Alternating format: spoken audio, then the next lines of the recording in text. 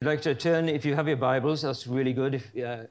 Somebody asked me once, what's your favorite season? I think my favorite season in church is autumn, because that's when you hear the leaves rustling. But unfortunately, we don't hear the leaves rustling anymore because people don't bring their Bibles to church. So you just hear pings on their devices. But if you have a Bible, it would be great to turn to those two chapters, chapter 8 and chapter 9 of 2 Corinthians. What's the difference between Christianity and other religions?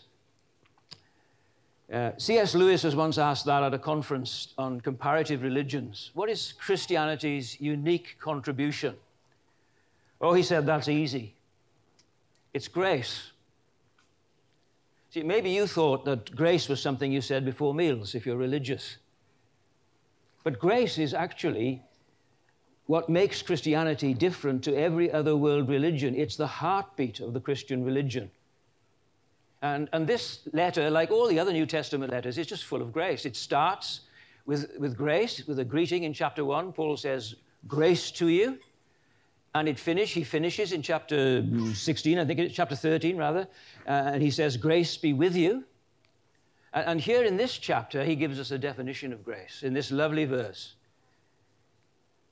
For you know the grace of our Lord Jesus Christ, he says, that though he was rich, for your sake he became poor, so that by his poverty you might become rich. Now that has to be a memory verse. We should memorize that verse. There are some verses that we should really carry around with us all the time. And it's a great Christmas text too, isn't it? But the context is interesting. Because what's happening here in these chapters is this. Paul is taking up a collection. That's what the whole of these two chapters is about. The collection. Actually, the collection in the New Testament is a very important event, which we probably don't appreciate quite as much as we should. And there are three main parties involved in the taking up of this collection. There are the Corinthians, who Paul is writing to. There are the Macedonians, who Paul points us to as an example. And, of course, then there is Jesus, who is the supreme example. So I want us to look at first of all, I want us to look at those three main players, the Corinthians, the Macedonians, and Jesus. And then I've got 4 points by way of application for us, which we'll come on to as we close. So let's look, first of all, then, at the Corinthians. Now, you know who the Corinthians are or were. They're the people down south. They're the sophisticated city dwellers. Corinth was a cosmopolitan, multicultural seaport. And what Paul is doing here is coaxing the Corinthians to give. He's taking up a collection around the Mediterranean from the churches that he's planted, the Gentile churches. He's gathering up a collection for the church in Jerusalem, which is suffering from... I just saw the screen then. So, suffering from famine and persecution. I think Caleb pressed the button too quickly, but it doesn't matter, leave it there. Now, we don't miss the significance of this. See, this collection is a demonstration of what the gospel does. It rips down the barriers that divide us, culturally, socially, ethnically. In Christ, there's neither Jew or Greek, slave or free, male or female. We're all one in Christ Jesus. Now, that's a nice sentiment for a fridge magnet. That's a great slogan for a Keswick convention. But it has to be more than that. And what Paul is saying here to the Corinthians is, well, let's put that to the test, shall we? Now's your chance to put your money where your mouth is. And he says to the Corinthians there in verse 10, 12 months ago, you promised to give, and nothing has materialized yet. Here's my advice, he says, about what is best for you in this matter. Last year, you were the first, not only to give, but also to have the desire to do so. Now, he says, finish the work, so that your eager willingness to do it may be matched by your completion of it. In other words, put your money where your mouth is. Do what you promised a year ago. We've got a modern expression that we sometimes use, which I think Paul would appreciate. We talk about someone not willing to come to the party. I think that's what Paul is saying to the Corinthians. He's saying, why don't you come to the party? It is a party. I think that's what he means by that little phrase in verse 10 when he says, he talks about what's profitable for you, what's best for you. In other words, he's saying, you don't know what you're missing out on by your stinginess and your... Do you see what he's saying? He's saying giving is good for you. Giving is fun. I heard of a friend of mine who was preaching in Africa in a church where the congregation runs down to the front. Well, actually dances down to the front with their offerings. It's hilarious. That's literally the word that he uses in verse 7 of chapter 9. He says, the Lord loves a cheerful giver, but the word is hilarious. Taking up an offering in church, and we don't do that, we do it online, it should be hilarious. It's a fun thing, it's a party thing. Tony Campolo, in one of his books, can't remember which one now, but he talks about his little son, who he took to Coney Island. They rode everything that was still in operation there in the fun park. And this is what he says, all afternoon we laughed and screamed until we were exhausted. I told him, it's time now for us to head home. He said, I want one more ride on the roller coaster. I rejected that, but he didn't give up. Look, he said, I think Jesus wants me to go on that ride one more time. That's a new approach. I thought, where did he get that from? Why did you say that? Well, you tell us in your sermons that whatever we feel, Jesus feels. You say that when we feel sad, Jesus is sad. And I just thought that if Jesus feels what we feel, then when I'm having a good time, so is he. And I think he'd like another ride on the roller coaster. Hard to argue with the logic of that, isn't it? But that's exactly it. It's a roller coaster ride. Christianity it's not some boring humdrum coming to church because I've got to. It's a roller coaster ride. It's a fun thing. And Paul wants the Corinthians to discover the thrill of giving. He wants them to experience the adrenaline rush of giving more than they could afford. He's coaxing them onto God's roller coaster. He's pleading with them to come to the party for their own good, to join in the hilarity of giving and receiving. See, if I can put it this way, Paul has a pastoral concern for the Corinthians, not a pecuniary interest in them. It's not like some of these, mega pastors who rip off their congregations. No, he hasn't got a pecuniary interest in them. He's got a pastoral concern for them. Robert Murray McShane, in a sermon to his people in Dundee in Scotland, said this. He said, if you don't love to give, then you're not a Christian at all. Hold on to your money. Give none of it away, for I tell you, you will be beggars for all eternity. That's really strong stuff, isn't it? Very forceful. But then he goes on to say in the very next breath, but my friends, don't you see? It's not your money I want. It's your happiness, your joy. Jesus says it's more blessed to give than to receive. I don't want your money. I want your blessedness, your happiness. That's what Paul is saying here in verse 10. It's profitable for you. So do you see what he's doing? He's coaxing the Corinthians onto the roller coaster of giving. Now, how do you convince people of that? How do you persuade people to give when they don't really want to? Well, notice Paul does two things here in this chapter. We're looking especially at chapter 8, but we will jump over into chapter 9 a little bit. He does two things. He points, first of all, to the outrageous example of the Macedonians. Now, that's a bit like New South Wales pointing to Tassie. See, every country has its equivalent of that. For the British, it's the Irish. I say that because it's usually the Welsh, but I don't like to think it's the Welsh. It's, for the Australians, I'm afraid to say it's the Tasmanians. And for the Greeks, it was the Macedonians. They're the people with two heads. They're the northerners, the hillbillies, the unsophisticated ones. Look at them, Paul says. They're bonkers. They're insane. Look at them. They begged us. They pleaded with us.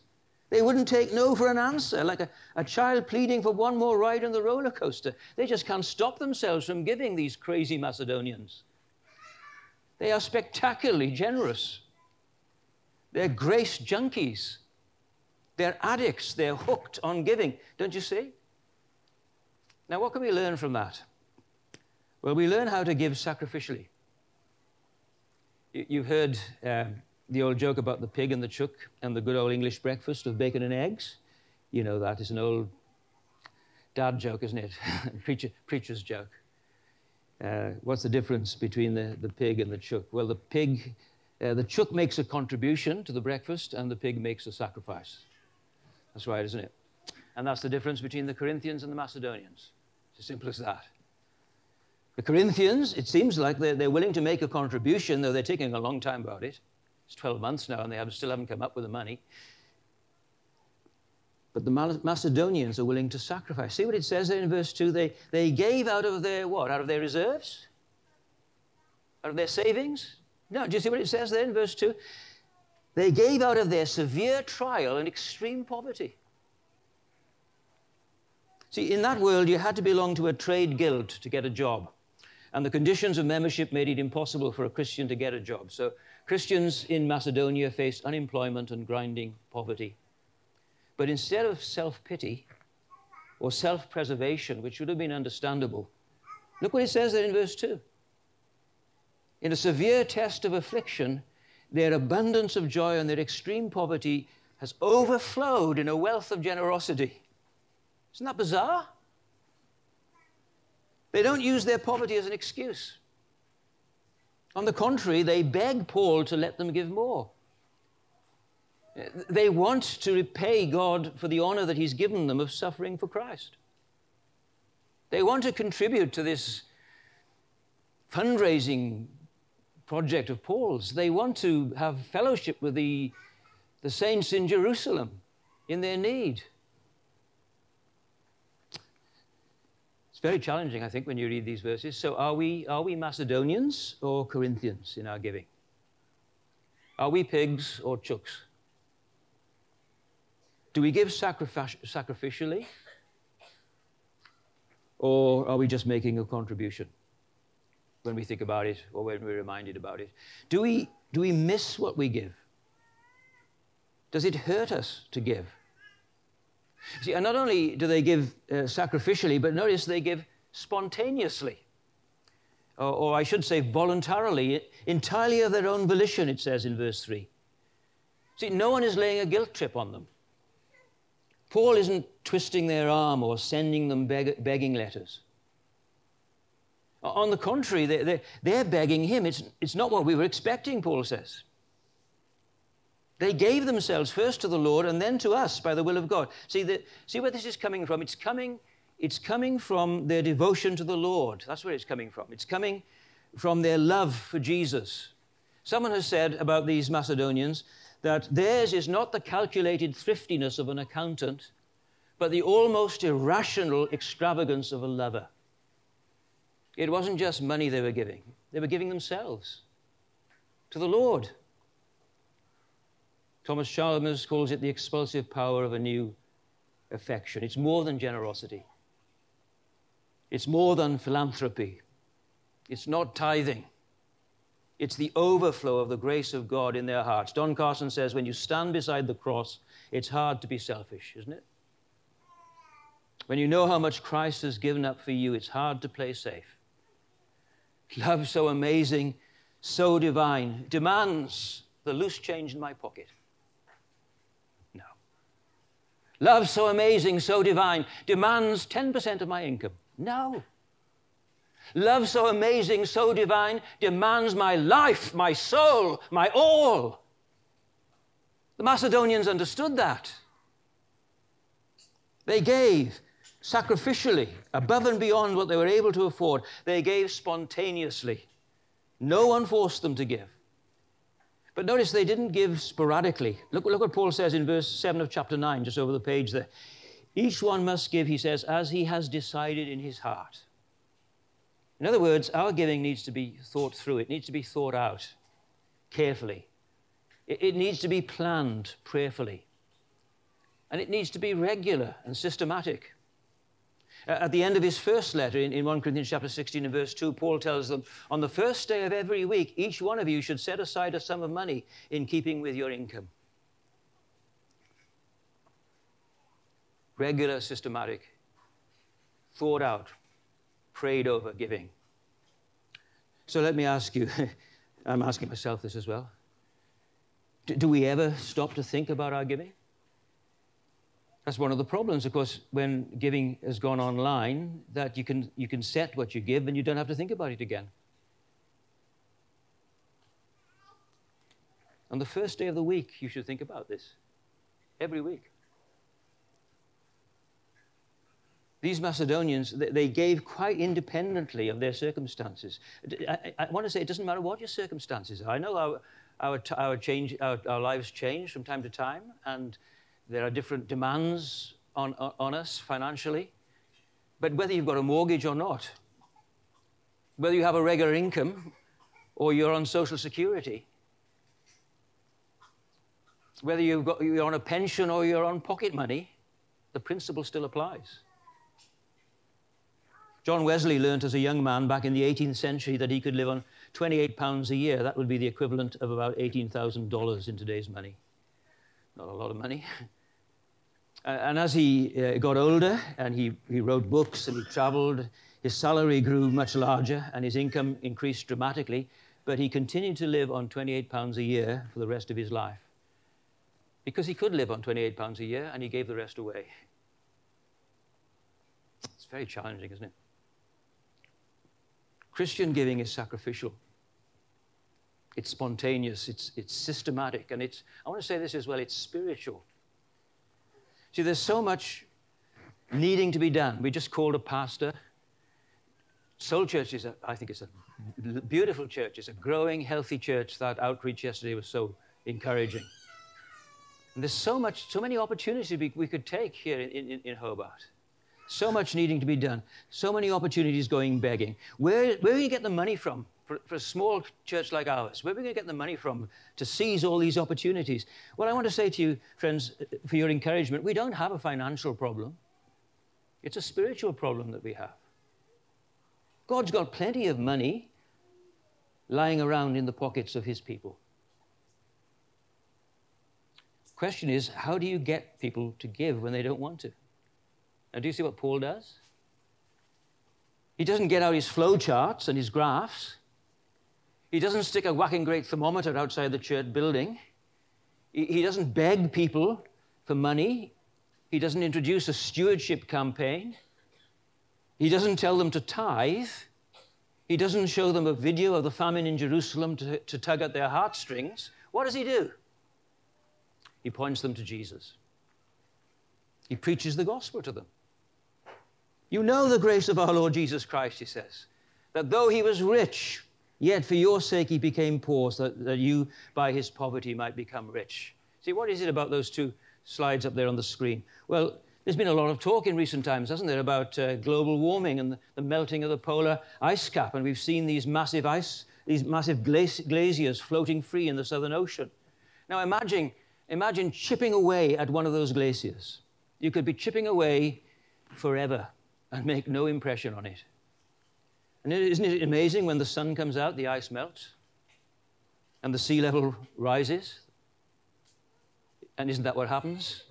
When the Son of Righteousness comes out in the preaching of the gospel, isn't that what happens?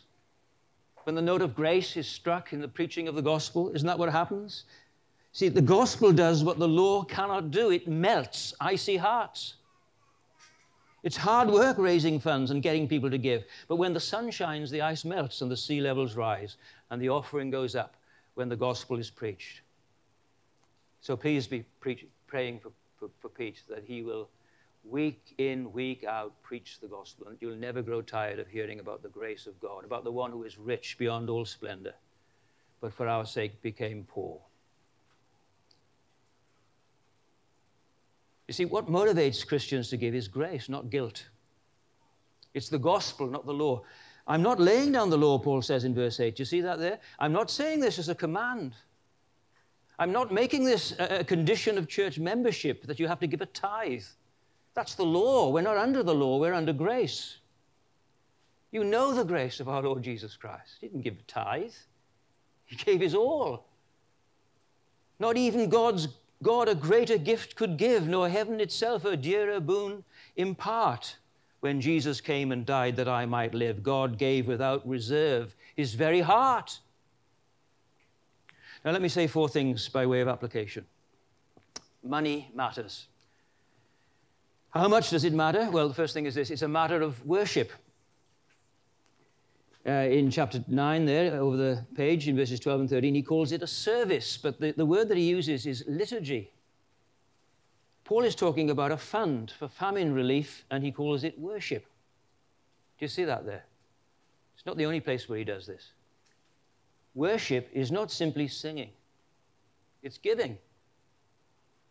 It's much easier to get people to sing than to give, isn't it? Especially when you've got a good bunch of musicians like we've got here at Soul Church. Maybe, just maybe, the Treasurer's report is a more accurate barometer of our worship than the songs that we sing or don't sing. I think that's what he's saying. Maybe the annual budget is a better indication of how much we really worship God. Maybe one of the reasons Christianity goes limping along here in Australia is because there's far too little worship in the offering box. It's a matter of worship. Money matters. It's a matter of worship. In the Reformed tradition, the collection, the offering is taken up in the middle of the service as part of the worship. It's a matter of worship. And then secondly, it's a mark of discipleship. Look what it says in verse 8 of chapter 8. Paul says, I want to test the sincerity of your love. I want to know if you're fair dinkum about this. I want to see if you're for real. See, we like to think that we are, don't we? We like to think that we're generous, compassionate people.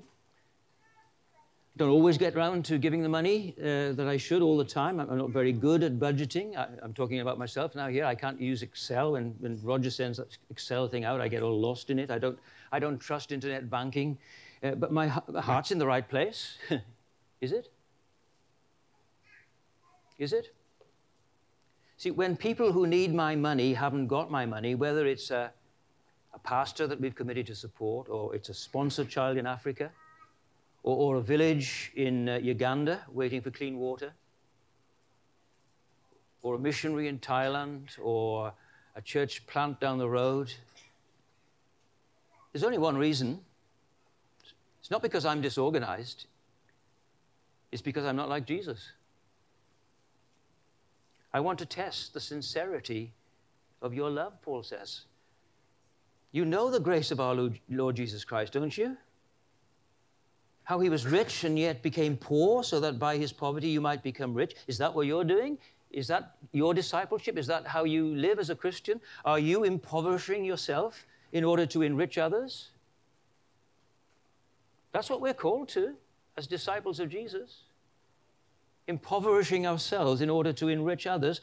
Are we really following Jesus? I want to test your sincerity, Paul says.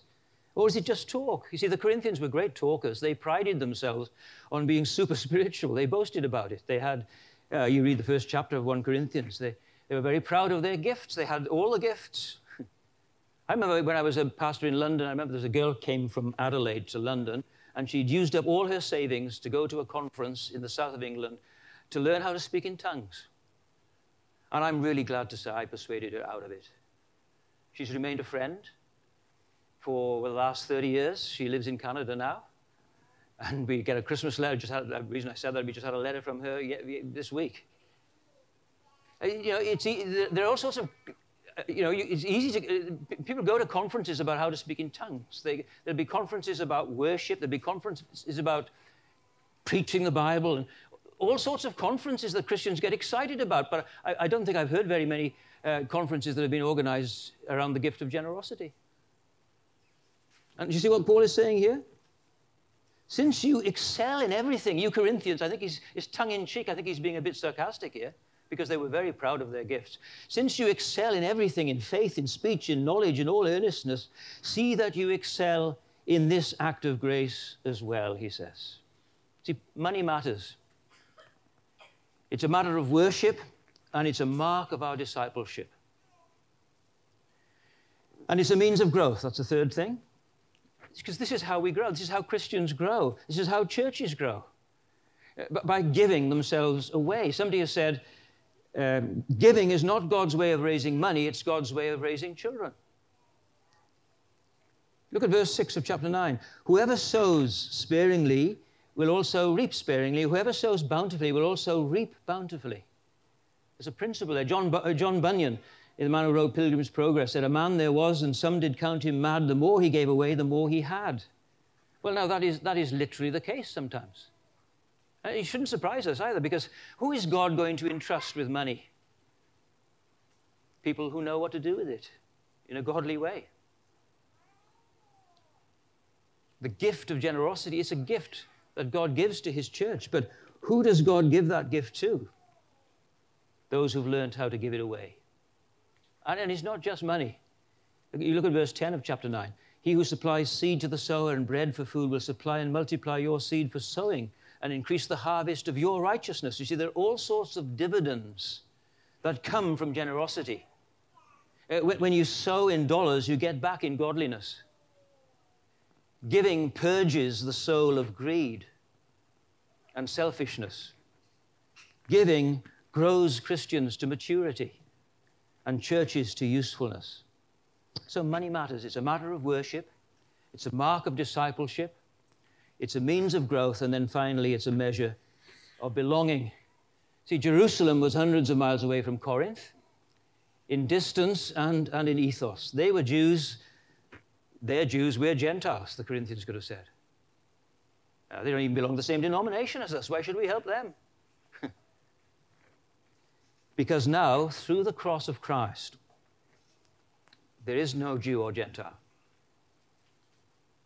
That was the beautiful thing about yesterday in the park, just around the corner there. 3 churches. Seoul, Cornerstone, Hobart. Hope Church. 3 churches just seamlessly, just working together to bring the gospel into that park. That's the communion of the saints. It's in the creed. I believe in the communion of the saints. What is the communion of the saints? Well, it's is it some kind of spooky connection with the disembodied spirits of the dear departed? Is that what you understand the communion of the saints to be? No. It's far more down to earth than that. It's a question of equality, Paul says there in verses 13 and 14, doesn't he? He says, I'm not trying to enrich Jerusalem at the expense of Corinth. I'm trying to equalize the burden. At the present time, your surplus is available for their need. But there'll come a time when their abundance may also become available for your need, so that there'll be equality. This isn't communism. Communism is really what's yours is mine. Christianity is what's mine is yours. That's what he's talking about here. And what do we know about that? Things are very unequal in our world, aren't they? And even in the church. You just think of the way the vaccines have been distributed around the world. All the wealthy countries are 90% vaccinated. But in Africa, in India, well, certainly in Africa, right down. In the church, think about the church. Where is the church? Where is Christianity growing? It's in Africa, in Latin America, in China in a very big way, in Southeast Asia. Not here.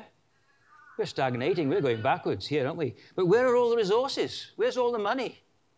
Where are the church buildings and the theological seminaries and the books and the Bible colleges? Here. Isn't there something wrong with that? Don't we belong to each other? Don't we owe it to one another to share our resources so that the gospel might get out into the world? Isn't that what we mean by the communion of the saints? Let's pray. Lord, we thank you for Paul's teaching here on this important topic of money. Lord, we thank you that it's not a matter of law or guilt or anything like that. We pray, Lord, that we might be challenged just through this talk tonight to be more in love with Jesus and less in love with ourselves. We pray, Lord, that you turn us inside out and give us a a generous spirit. We thank you for the local church, for this local church. We know, Lord, that it is through the local church that you carry out your purposes in this world and in this city. And so we pray, Lord, that we would bring in our tithes and offerings, and that you would open up and pour out such a blessing upon us that we will not be able to contain it. We ask it in Jesus' name. Amen.